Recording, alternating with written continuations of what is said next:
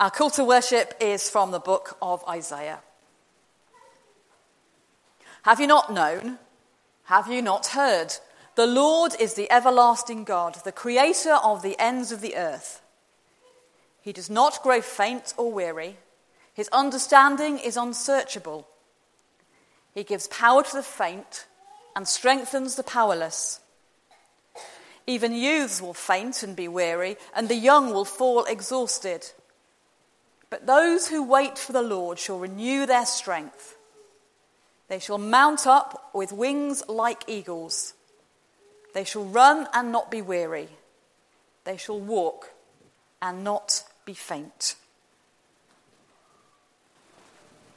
Our prayers of approach this morning begin with one that was originally in Patterns and Prayers for Worship and is also in Gathering for Worship, the Baptist Liturgy resource. And then a second stanza which take us on a little further in our thinking and praying.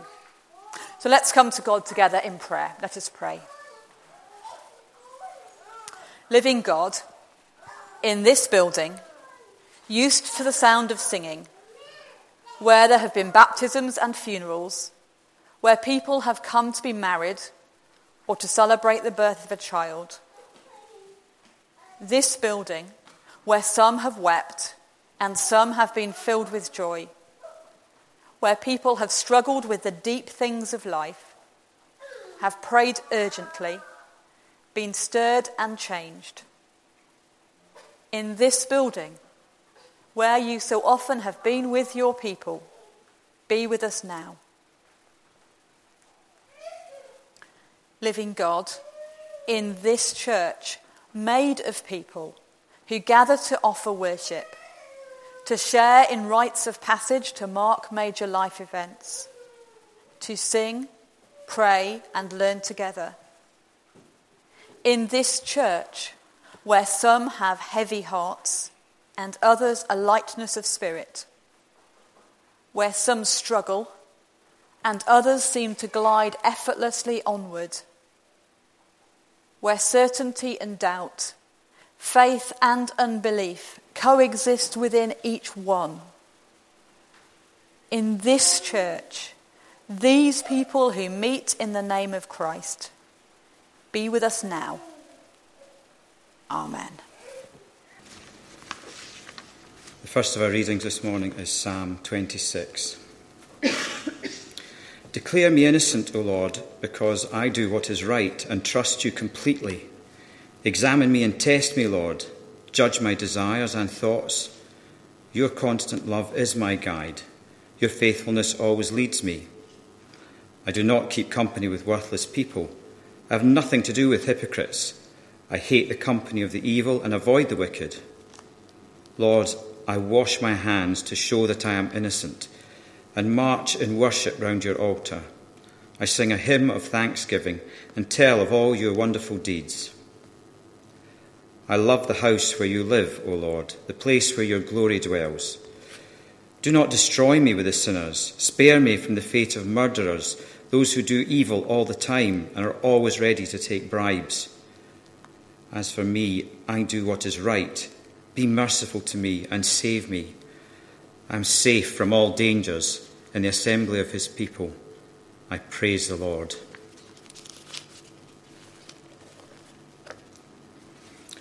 Our second reading is from Romans chapter 12. So then, my brothers and sisters, because of God's great mercy to us, I appeal to you. Offer yourselves as a living sacrifice to God, dedicated to his service and pleasing to him.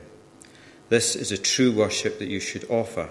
Do not conform yourselves to the standards of this world, but let God transform you inwardly by a complete change of your mind.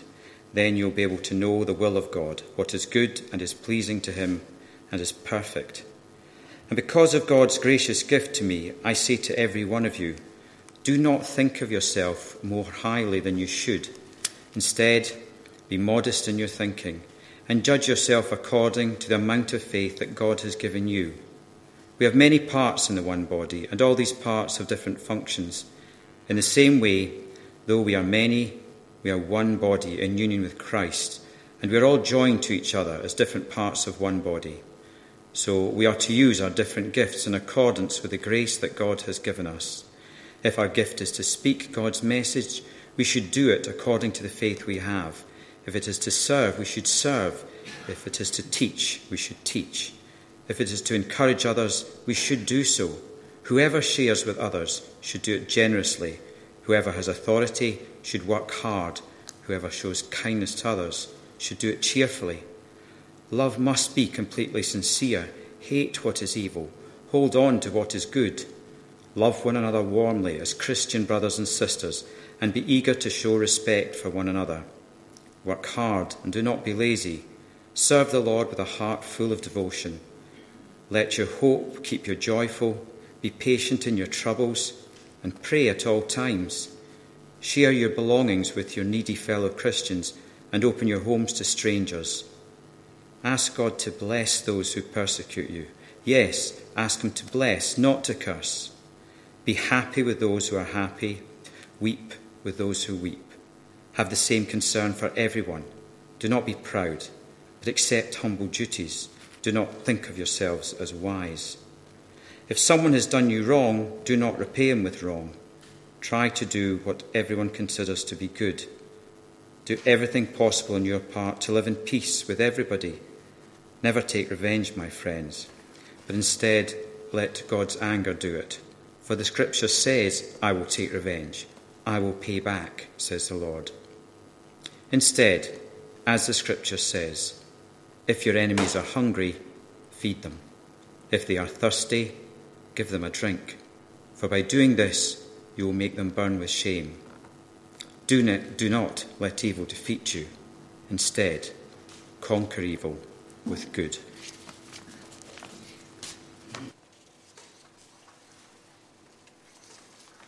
It actually feels slightly strange standing back behind a lectern after spending the summer wandering around telling stories.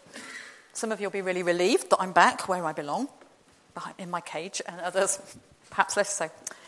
Anyway, I think there are two things I want to say to you before we begin to explore our passage from Romans. The first of them emerges from a long time ago when I was a ministerial student, and I was chatting to one of the church members of the church where I was on placement just ahead of doing that sermon you have to do when you do a series on stewardship about money. And she said, there had been a time in her life when she'd gone to church and life was difficult, and what she needed was a word of encouragement. She didn't need somebody to say, give us your money. So one of the first things I want to say is what I'm not saying today is, give us your money. Well, I am, but only if this is your regular place of worship, and only if you are able to, and only if you believe that is what God would like you to do. And I will try to find that word of encouragement somewhere along the line for those who may need one. The second thing I want to say is that you might think that's a very nice, convenient, contrived passage for today. Well, it slightly is, and it slightly isn't.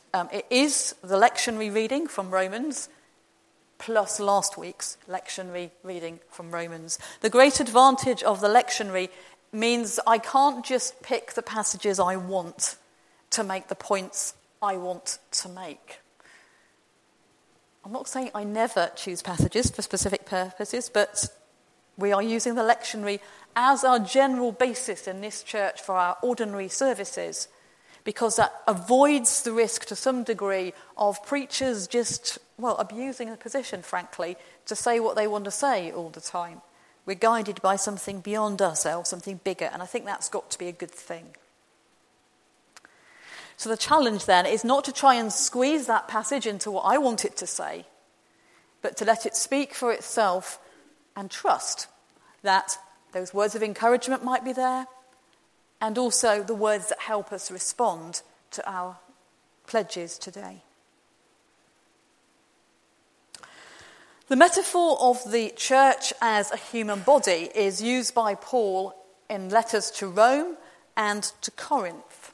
And it's perhaps worth holding that in mind because the situations in Corinth and Rome were not exactly the same. They were different. There were unique factors about each of them.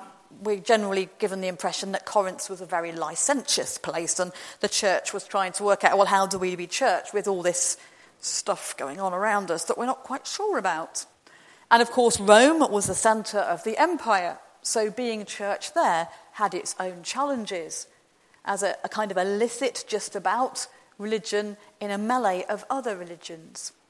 So it seems to me that there's something general that Paul is wanting to say that transcends that local culture, that local context, because he says in each of those letters, the church is like, or in fact the church is, a body, and every one of you within it has a role. He says that the church is a body where everybody is equally important. It's not that the minister or the priest or whatever is in charge. It's not that the church secretary is in charge, for which I'm sure all church secretaries always have been eternally grateful. It's not that the rich are in charge or more important, or the poor are unimportant and should be ignored. Everybody is of equal value. And of course, in this letter to the Roman church, he gives some examples of particular roles and gifts that may exist. Teachers, prophets, evangelists. It's not a tick list. He's not saying, you've got to have one of these, and you've got to have one of these, and you've got to have one of those, and if you haven't, whoops. He's saying these are the kinds of gifts that will be present in the church. And if you have that gift, or some other gift, think about how you employ it. And then in both Romans and in Corinth, and more obviously so in Corinth, he talks about the characteristics of love that should exist within that church community. So in Corinthians, for those who are up on their scriptures, 1 Corinthians 12 talks about spiritual gifts and the church as a body. 1 Corinthians 13 talks about love with that wonderful hymn to love. And then chapter 14 goes back to the whole gifts things. And here he does it all in just in one chapter in Romans 12. I listened to Lionel's service from last week, so some of what I would say will overlap a little bit with that. But he was really thoughtful and helpful in what he said on the first part of Romans 12. He emphasised the centrality of interdependence and mutuality within the church. And I'm not going to repeat what he said about that. If you haven't heard it, go and listen to it on the website because it's good stuff. But it's an essential understanding to making sense of this chapter. And for those of us for whom Hillhead is our regular place of worship, it helps us to think, well, how do I best play my part in this local expression of the body of Christ? So some thoughts from that chapter. It's actually a continuation from what's said in Romans 11 because it begins with therefore. So in the light of what he's already said, which we're not going to go over again, this is what it means. If you believe in Jesus, this is what it means for you to offer your bodies as a living sacrifice, holy and acceptable to God. That's holy as in sacred, not holy as in totally, although it's probably both. Just want to talk a little bit about the idea of living sacrifices. First century Judaism, prior to the destruction of the temple, was a religion in which sacrifice was an everyday occurrence and it was central. If you sinned, you sacrificed. If you gathered in harvest, you sacrificed. If you had a newborn child, you sacrificed, and so on and so forth. And the surrounding Greek and Roman religions had rituals also that involved slaughter and blood sacrifice. You see, whatever religion you were part of, sacrifices had to be made and they had to be dead.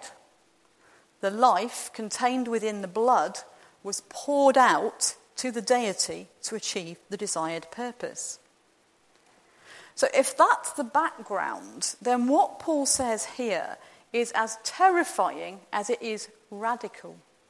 He's saying you should offer your own body as a sacrifice. And this sacrifice, fortunately for us, doesn't necessitate the spilling of blood or the loss of life. It's a live sacrifice, and that's a very different thing from the dead sacrifices of that time and culture.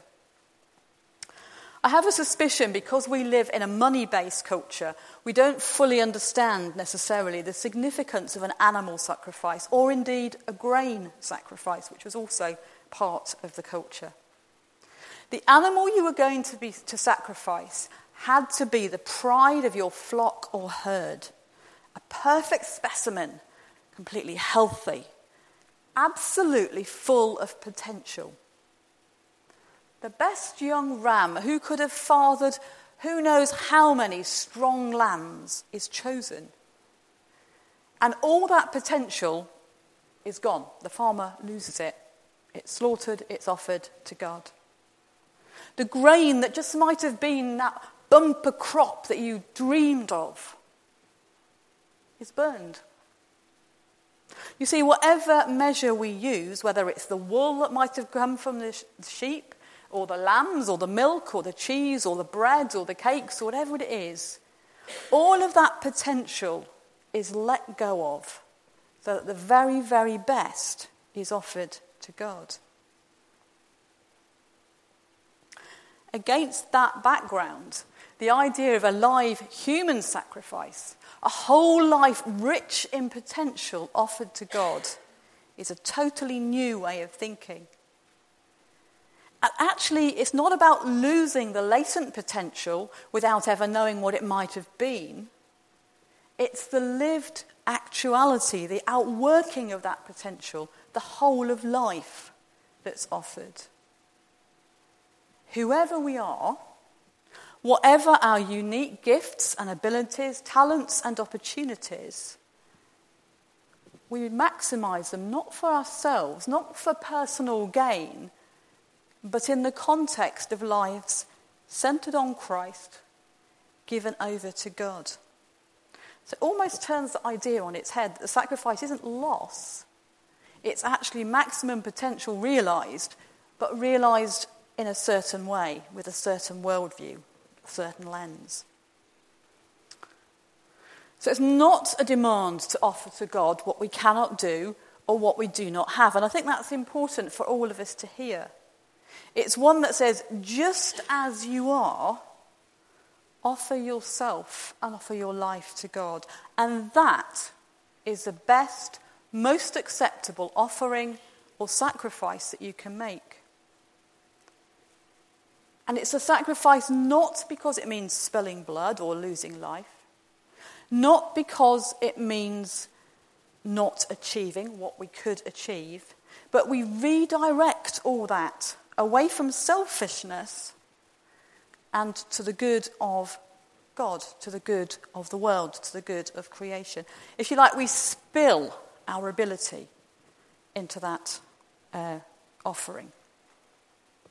Sometimes we talk about sacrificial giving as that which hurts our pockets, well, at least a little bit. And sometimes that's true. But sacrificial giving is much bigger. It's the giving of our time, our ability, our energy, and our love. Well, actually, you already knew all of that, but, I just thought I'd say it again. The next appeal that Paul makes is for realism. And it is couched in the language of those who might have slightly too grand an opinion of themselves, which Lionel explored very helpfully for you. But Paul, the apostle, goes on to tell people, be realistic about who you are, what you can do, what you can't do, what you can be, what you can't be. My experience over probably about 45 years that I can remember out of my 51 that I've lived, is that for every person who thinks they are better than they are, or more important there is at least one and probably several who think too little of themselves, who just say, well, actually, I'm only, whatever it was. I was helping at a coffee morning the other week, and I said, oh, no, I'm just the washer-upper. And somebody said to me, never say, I'm just a washer-upper. And she was quite right. We're never just. We are who we are, what we are.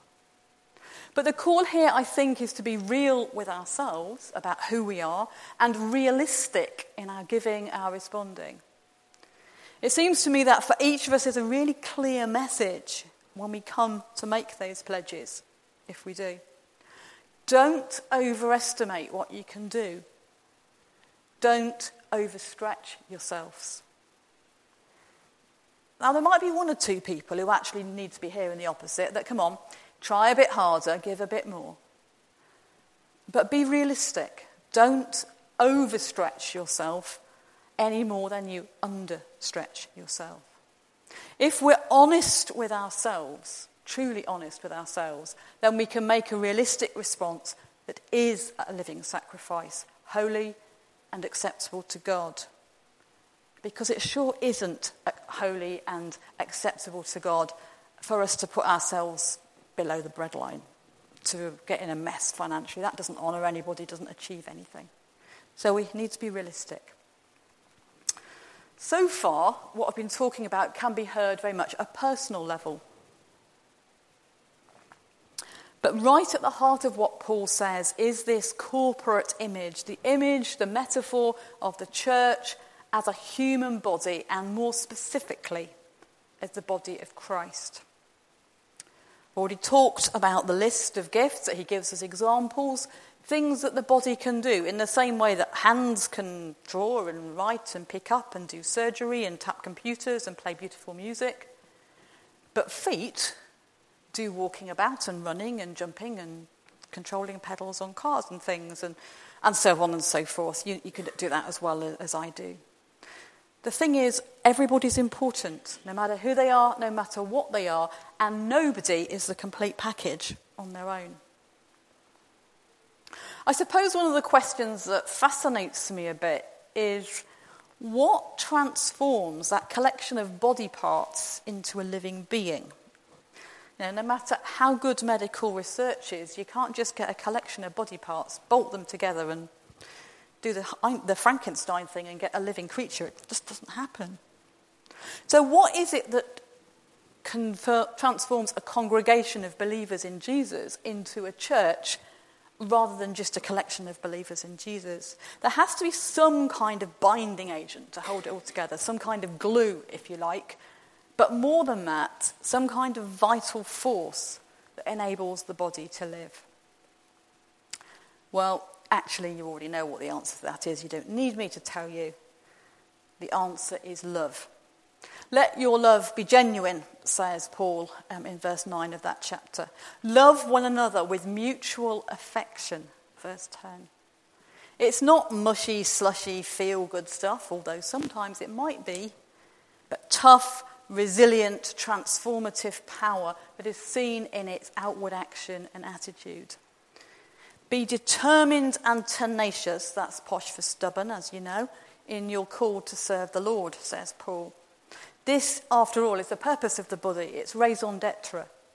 Be clear what you stand for as those who claim to be disciples of Jesus, the one whose whole life was spent in the cause of love. So what does that look like in practice? Well, actually, if you've got one of those pledge forms, or if you can remember what's on that pledge form, you will see that, amazingly, because we didn't look at Romans 12 when we drew up the list, did we? No. Actually, the same things are there. He says, this is what love looks like. Be joyful in hope, patient in affliction, faithful in prayer, generous to those in need, hospitable to others, especially strangers, show empathy, rejoice with those who rejoice, weep with those who weep, and as far as possible, be peaceable amongst each other, never seeking revenge. If you look at those pledge forms, you'll see that all of that is there. The promise to pray regularly for the project. It seems obvious, doesn't it? But, we can sign up for that one. The pledge to encourage each other when we're feeling down. And I do sometimes, so I don't see why you wouldn't.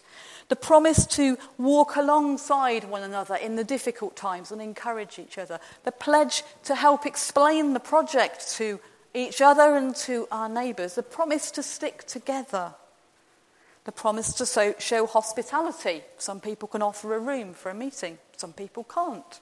It's not better or worse, it's different. And for those who can, yes, the promise to give financially. You see, the point is that we don't need a little kiddie song to tell us that the church is made of people, although we kind of like it, or I do anyway. But perhaps we do need a little bit of a reminder that we're all in it together, that who I am and how I am affects you. And sometimes I'm grumpy, and sometimes I'm sad, and sometimes I'm a bit mad, and so on and so forth. And how you are affects me, and how we are affects each other. At the end of the day, no matter how much we love this building, it's bricks and mortar and finite and failing.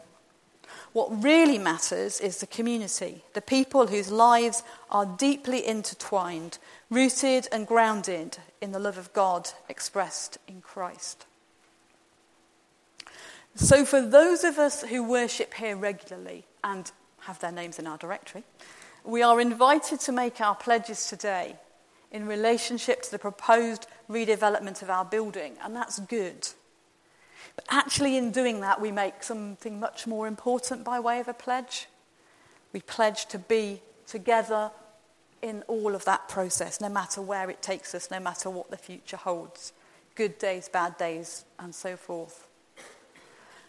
For all of us, whether this is our normal place of worship or not, there is that encouragement that our unique personhood is of value, and we have something to offer the church, universal, Catholic, whatever language you prefer to use, that nobody else can bring. So for all of us, whether this is our church or not, is the invitation to dedicate or rededicate our lives to the service of God as a lifelong, vibrant sacrifice. Today, individually and collectively, we have the invitation to take our own next steps in faith, in hope, and in love. Amen. Isn't it great to be all back together? I know it doesn't always work, it's not always the best thing, but there is something truly wonderful about all being together, whatever age we are, whatever stage we are. We are all part of the church, and we've got this fantastic picture that we have made of the church made of people. The grown-ups have been having to think quite hard because I've been talking to them about some quite hard stuff in the Bible. But one of the pictures that's used is that we're all like a body together and everybody's important. And things we can do to show our love for each other are as unique and different as we are. So grown-ups might be able to do things that children can't, and children can certainly do things that grown-ups can't. What we're going to do now is we're going to collect as an offering to God pledge forms. Hopefully the grown-ups who've received them have got their envelopes, and the children I know have been writing and drawing what they want to promise as well, because this is a promise day for everybody, however old you are. And if you're a visitor, we're fantastic to have you with us, and we just ask for your prayers as we do this. We're not expecting you to make any pledges or promises. But what we're going to do is there's going to be a song that was going to appear on the screen, and that will just be sung over and over. And 3 of our Sunday school are going to bring round baskets in which we will collect the envelopes, the drawings, whatever we have to offer. It doesn't matter which kind of envelope it is. We're happy to take all the envelopes, and after the service I'll sort them out as to which is which. And then I will say a prayer when we've gathered them all up. So who are my 3 people who Fiona has appointed to be collectors? Ailey, Aidan, and Atlanta. Okay, so we're going to... I'll just move the thing on. We'll just wait till the people start singing, and then you can just take... Atlanta, if you start there. Aidan, if you start there. And if you start at the back. Loving God, you have made each one of us unique and precious. and filled each one of us with amazing potential. Lots of hopes, lots of dreams, lots of ideas, and lots of ability. And today we pledge some of that, out of all of that, to you, to be used in this place, this church, this community that we love. And we ask that your love will just be so strong for us that we can stick together through good times and bad as we walk together in faith. And so we sing together one more time. Take, oh, take me as I am.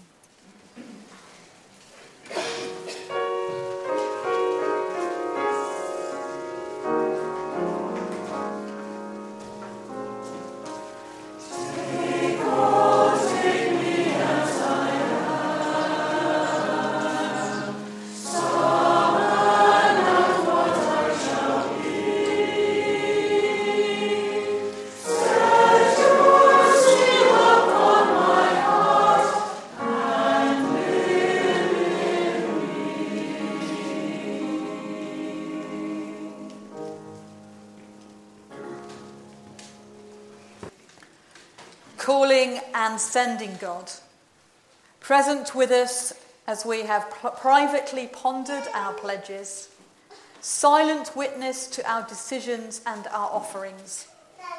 Bless us with courage and compassion, energy and empathy, perseverance and patience, so that in all we are and all we do, we may carry the good news of Christ wherever we may be, this day and every day.